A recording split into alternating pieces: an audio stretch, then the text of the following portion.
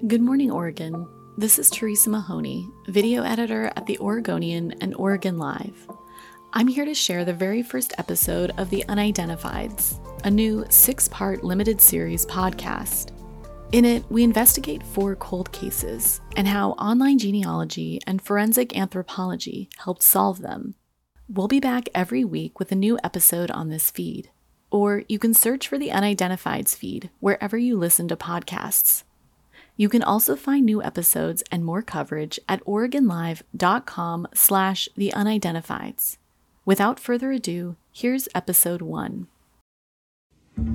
It used to be depressingly simple, the same sad, lonely story. A body is found, sometimes in a building, sometimes on the streets, sometimes in the woods. Maybe there's no identification. Maybe no relatives can be found. Maybe the passage of time has left the remains as nothing but scattered bones. No one knows who they were. The case runs cold. The remains end up in evidence boxes in law enforcement property rooms, waiting for another shot at an investigation. Unsolved, unclaimed, unidentified. Initially, we thought it was maybe what we might call a body dump. This teenage girl's family might not know she's missing. It's always been very close to my heart to help identify Jane and John Doe's. This is how it's gone for decades. Some version of this scenario has probably played out for all of human history, and it happens around 1,000 times a year in the US today, often enough that the National Missing and Unidentified Persons System calls it the nation's silent mass disaster. But in recent years, the story has been changing. I'm Reagan Mertz. And I'm Dave Killen. This is The Unidentifieds, a podcast from The Oregonian and Oregon Live.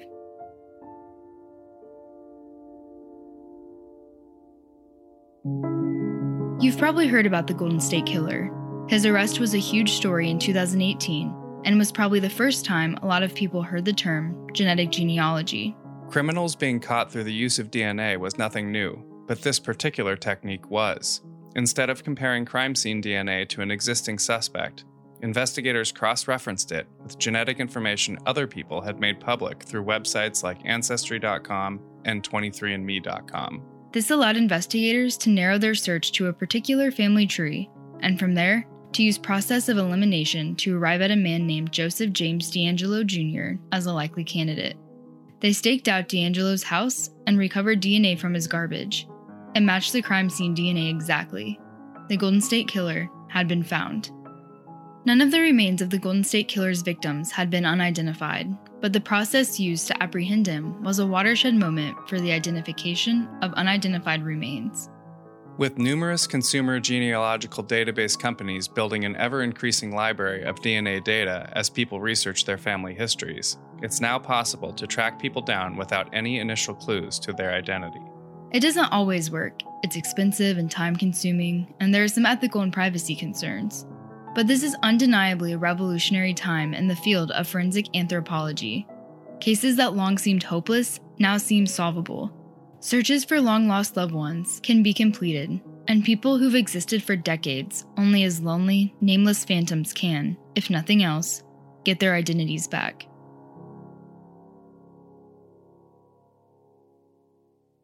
So full disclosure, I'm still in school. I'm an intern for The Oregonian. Normally, this is the time in a young journalist's career where they'd be spending their summers heading out to internships at newspapers all over the country, learning on the job and meeting peers, mentors, and future coworkers. But as everyone knows all too well, these are not normal times.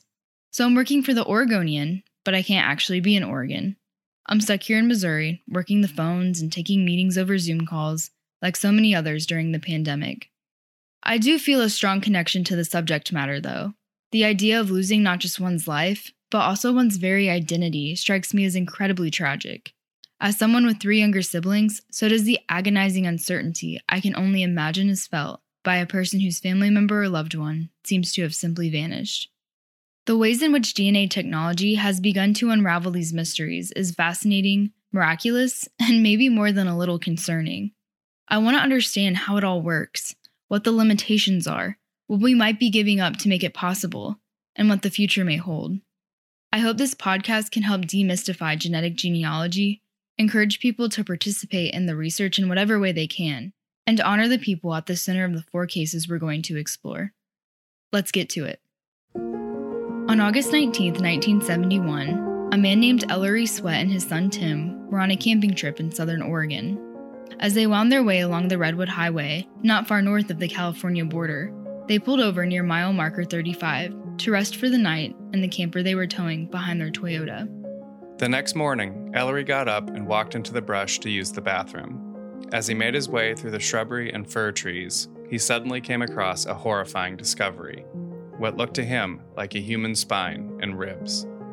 He yelled out for his son to come and take a look. Then, as they were walking back to their camper, Tim found a human skull. Ellery and Tim rushed to the state forestry office to report what they had found. An officer took their report and then went to secure the scene. When investigators arrived, they found the skull about 100 yards off the highway. It was lying next to a log and had a pink and beige checked coat wrapped around it. Tree limbs appeared to have been thrown on top. Other human bones were under them too, as was a tangle of auburn hair. Upon initial investigation, it appeared to be the body of a young woman, 18 to 20 years old, tall and slim. No damage to her skull was found. Her teeth were in good shape, though slightly bucked. Her wisdom teeth had not come in yet and her fillings were intact. Photos were taken at the scene, and her clothing and bones were marked with evidence tags, put into plastic bags, and then stored in boxes.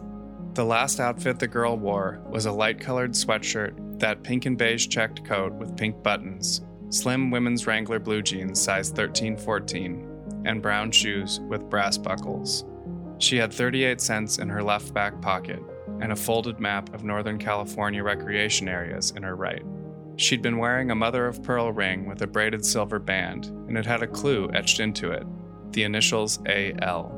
But none of that led anywhere, and the case went cold. The remains became known as Jane Doe 79-940.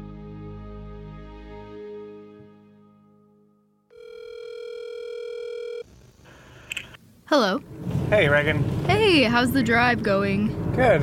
I'm a little further away than I predicted. I'm just past mile marker 20. I'm in, I don't know what the name of this town is, but there's a little tiny town, so I pulled over to set up the audio gear. That's Dave Killen, a photographer at the Oregonian.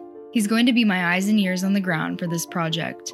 Since I can't be there in person, I wanted to better understand the precise area where these remains were found. The density of the woods, the remoteness of the location, what might have been the last thing this person saw.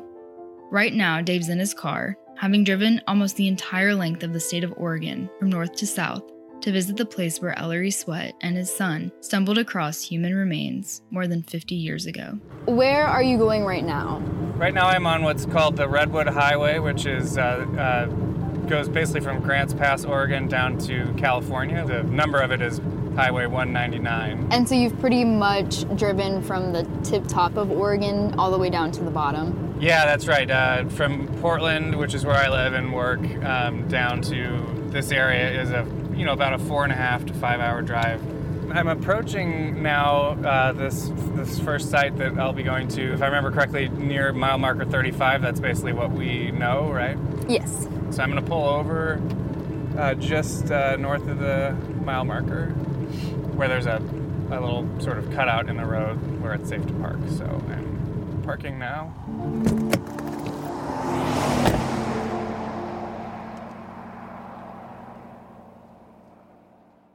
This part of southern Oregon is in Josephine County. The Rogue River, one of the state's most famous waterways, runs through it. It's home to part of the Siskiyou National Forest and the Oregon Caves National Monument. The sheriff of Josephine County is Dave Daniel. On a day-to-day basis, basically the chief law enforcement officer for the county. Dave was elected sheriff in 2015 and began working on what would become Oregon's first cold case solved using genetic genealogy. Can you just walk me through it? Maybe some of the details that the detectives had decades ago, and then how you got involved in the case. Initially, we thought it was maybe similar to what we might call a body dump in a very, very remote rural area of Josephine County on a highway that leads from basically the city of Grants Pass to Crescent City, California, to the coast.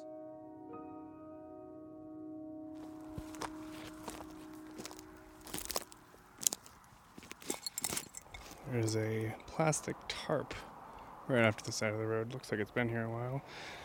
Definitely sort of ominous looking, but there doesn't appear to be anything inside it.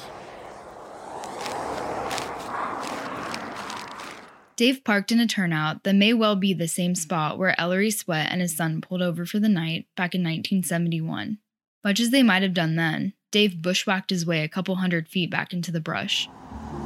So this is along the Redwood Highway, correct? Yep. Okay. And what does that mean, the Redwood Highway? What does that look like?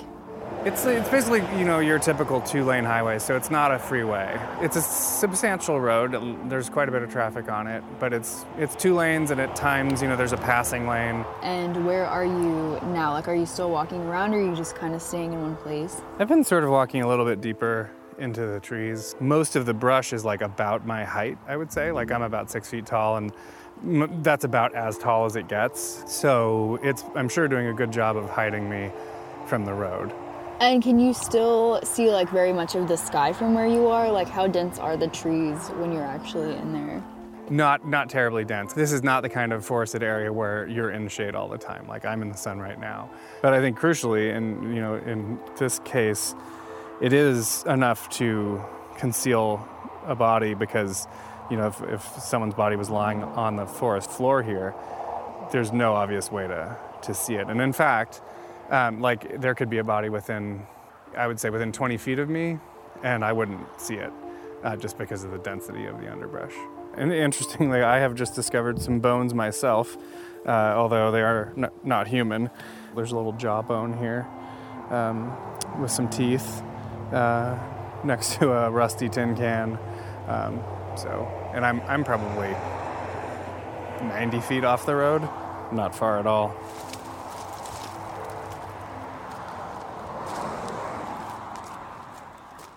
Josephine County in the 1970s was even more rural than it is today. Violent crime was out of the ordinary. The discovery of the remains was a big deal, and generations of detectives worked on the case before Sheriff Daniel. Someone would work it, retire, and pass it on to the next detective. And the next, and the next. This phenomenon is nothing new to Dr. Nikki Vance, Oregon State's forensic anthropologist. When we see things like that happening year after year, we realize that probably this teenage girl's family might not know she's missing. So they may have not reported her as missing, and they may not have facilitated any kind of an effort to instigate giving their DNA to the database to be uploaded. So we always see mysteries like this as definitely solvable, but certainly more complicated because somebody's not looking for her at that point. Dr. Vance started working for the state of Oregon in 2004. She has a bachelor's and master's degree in anthropology and a PhD in anatomy. A forensic anthropologist examines human remains to establish basic facts about the person they belong to and to determine what injuries or trauma they may have suffered. They work with law enforcement to identify deceased people when necessary, and often testify in court as expert witnesses. In 2019, Dr. Vance spearheaded the Human Identification Program, part of a joint effort with the Oregon State Police to tackle the, quote, alarming number of unidentified remains that require casework. And really what that entails is the fact that I am in charge of identifying all of the unidentified skeletal remains that come into our state facility, in addition to helping our pathologists identify decomposed remains and unrecognizable remains on a daily basis. A lot's changed since Nikki first started working for the state. The role of DNA analysis in solving these types of cold cases has taken a huge leap forward. As DNA technology more and more made what had seemed impossible, not just possible, but almost a moral responsibility, Nikki made it her mission to inventory and re-examine all the unidentified remains in her possession. The cases are so compelling, and they're so interesting, and they're so rewarding to resolve, I should say. My motivation comes from the families of missing people. I talk to the families quite often, especially with these decades-old cases, and they're inspirational in so many ways. Their strength, their resiliency is certainly what keeps me going day after day, looking for answers with these unidentified remains. But also, I have true compassion and empathy for them as just another human being. I see the anguish that the families of missing kids go through every day.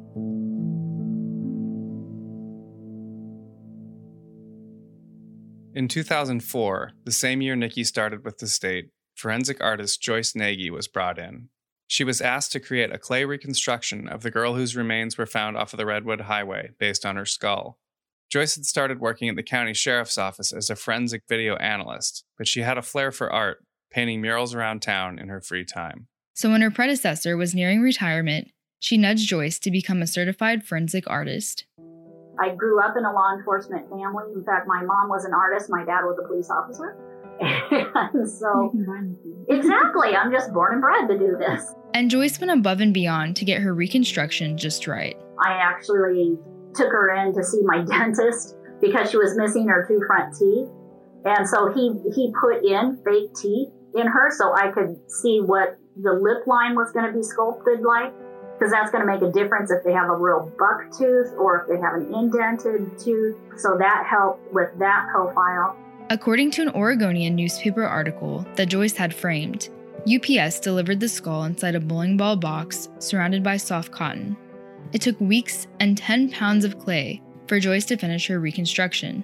She got grayish-green glass eyes from a doctor's estate on eBay, cosmetic eyelashes from Fred Meyer, a white turtleneck from Goodwill, and a pink plaid blazer from Sears to mimic the one that had been found with the remains. She also got an auburn Halloween wig from Kmart that's parted in the middle and held back by a bobby pin on either side.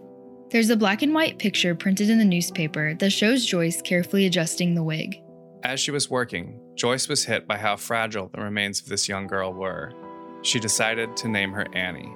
So I believe in God, and I believe strongly that he helps me move my hand to where it needs to be as far as rendering these images. To me, that's just apparent. So I pray before every sketch and I pray before every skull, and that either the person helps me out or God's there with me and or both, you know.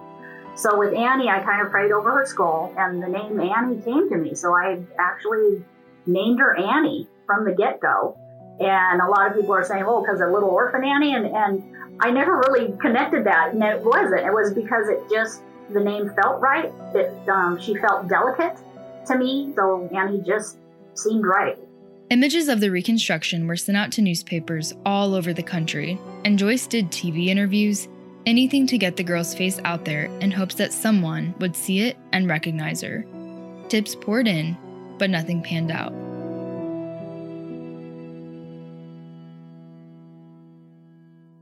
In 2004, Ken Seelig was a detective sergeant in Josephine County. He'd been on the force for 24 years when he inherited Annie's case. I was asked to identify the person and, identify relatives. So we did the usual stuff, had the bones analyzed, and you send those off to University of North Texas. Basically, they're kind of like the center for anthropological examination, DNA analysis, and coding in the CODIS system. And then they get entered into a national database of missing, remains, unidentified remains.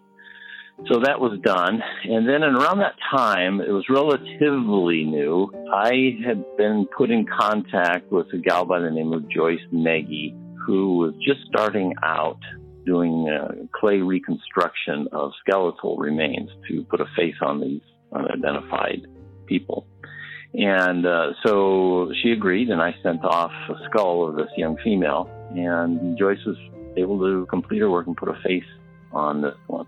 And the thing of it is that Joyce, this was her first one, and she thought that the person that stood before her in this bust, clay bust, had gentle features. So she nicknamed this gal Annie, and that's what we changed from Jane Doe, Josephine County case number to Annie. So we called this case Annie case.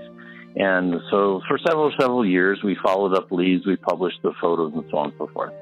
And then the case went cold again, and we lost leads, and I retired in 2012 or so.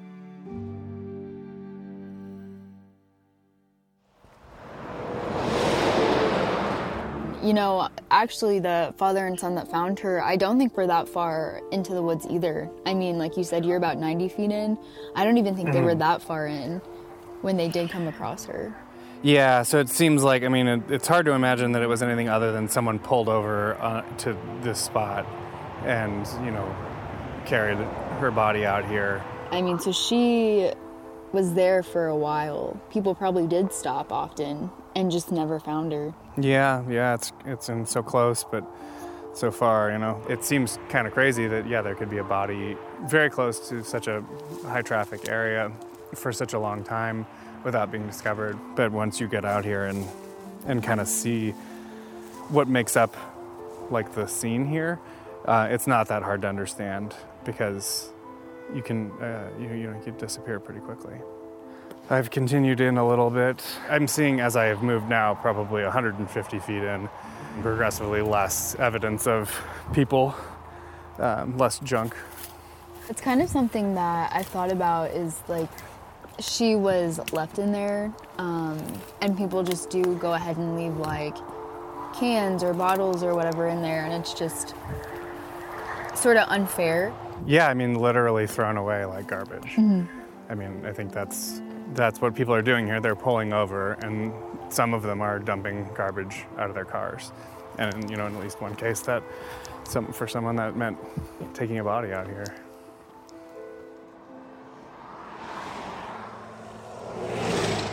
Even though he was off the force, Ken kept getting calls about the case.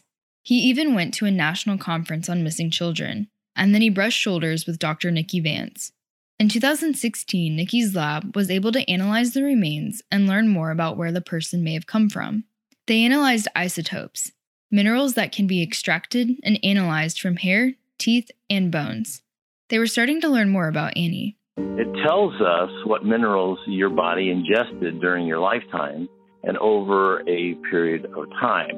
And her analysis indicated that Annie was from the Northeast and that she had migrated across the top of the United States near the Canadian border all the way over, and her analysis begins to fade in the Pacific Northwest. But it puts her in this area, basically.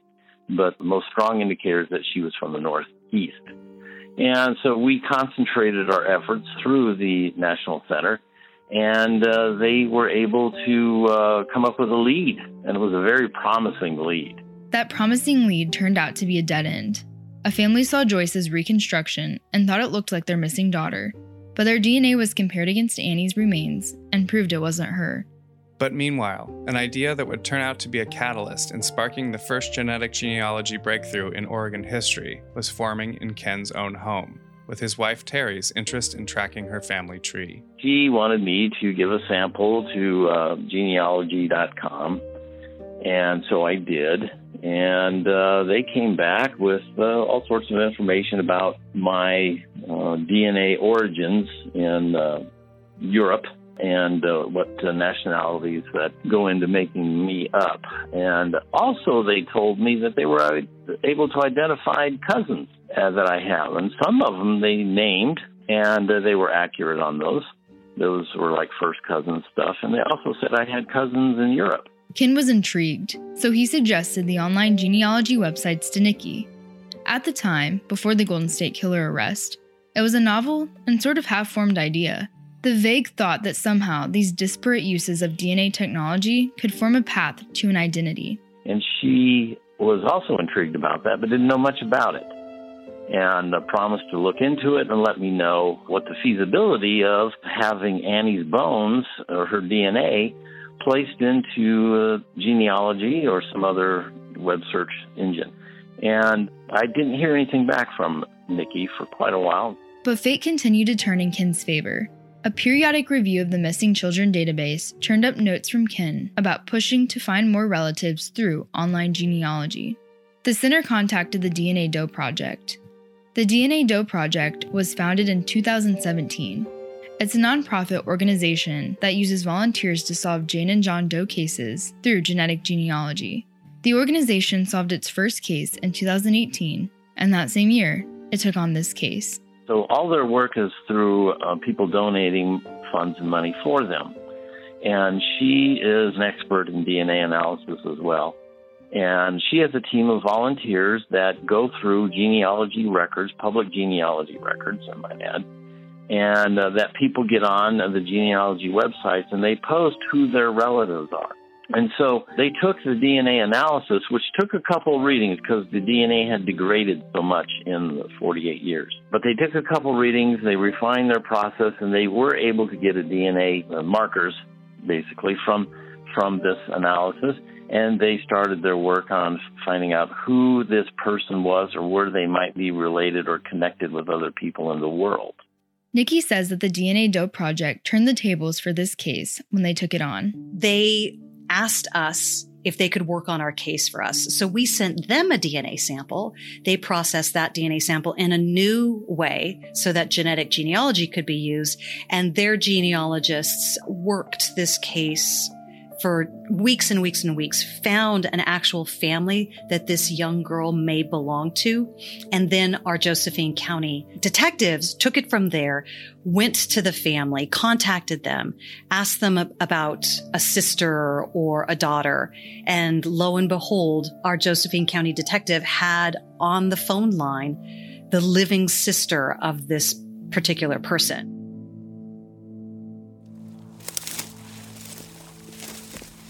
To somebody, she was no more than garbage. Like, that's how they saw her and that's how they treated her. Now, 40 years later or whatever, the opposite end of the spectrum, a lot of effort has gone into bringing her humanity back to the degree that that's possible. Thinking about standing here and for however long she was just lying here, within, a few hundred feet of this busy highway, but still completely alone. It's nice to know that that's not how it was forever for her. I hope that lands for people for this podcast. We can still feel for these 4 people that the podcast is about, and we can still respect them and have empathy for them, even though maybe others didn't. Yeah, I guess that's one sort of driving force behind this is, you can't bring people back. You often can't hope to have any sort of justice served, but you can try to counteract the callousness and inhumanity which with these people may or may not have been treated. And I think in this case we can be reasonably certain that is what happened. So I guess what you can hope to do is restore some of that humanity to this person and to their memory and their remaining family. Yeah.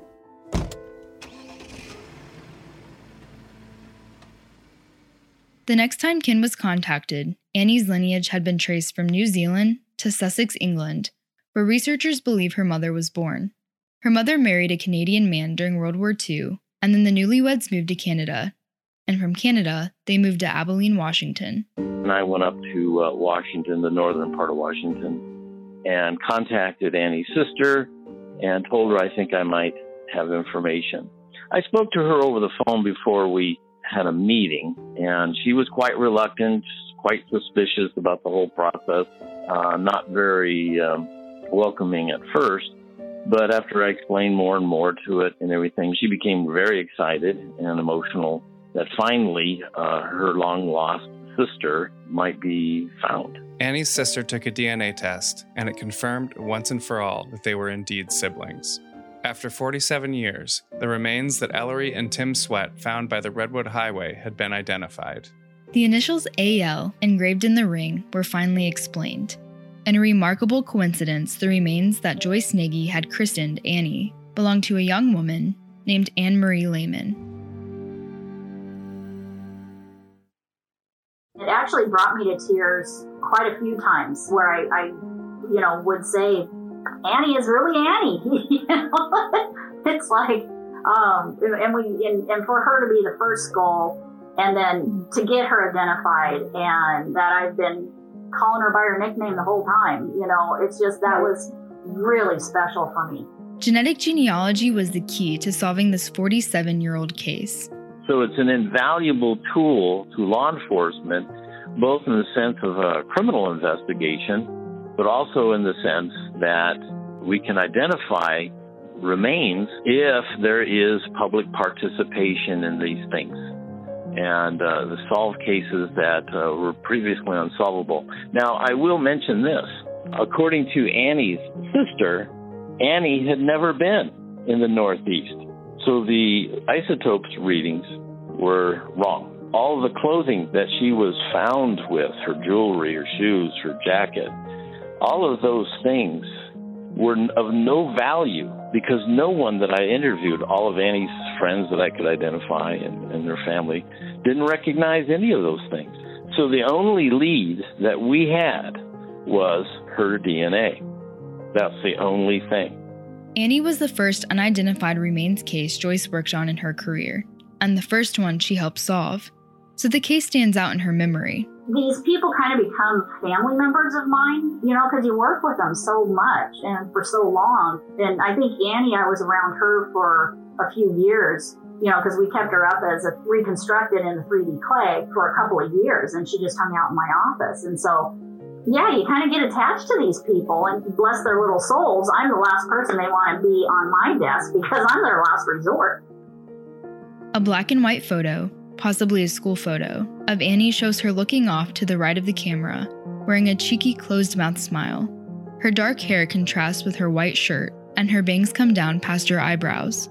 Detectives would soon learn a bit more about Annie, but never enough about why she vanished in the first place. They learned she came from a very troubled home. Her dad had a problem with alcohol. Her mom left, remarried, and had another child. It's not clear how Annie Lehman ended up in Josephine County, but Ken Selleck has some theories. He said there were a lot of young people running away from home or running away to San Francisco's Haight-Ashbury district at the time. Some made their way to the remote hills of southern Oregon, where communal societies popped up in some parts. Some tips that came in claimed Annie was possibly abducted and traded in a criminal human trafficking organization. Ken was told the family never filed a missing persons report because they were told the FBI wasn't interested. No missing person report, no search, no news bulletins on 24-hour news networks. She was gone. Even though Annie has been identified and returned to her family, her case remains open. Investigators believe someone knows what happened to Annie Lehman, why the 16-year-old girl ended up dumped along the side of a remote highway in southern Oregon.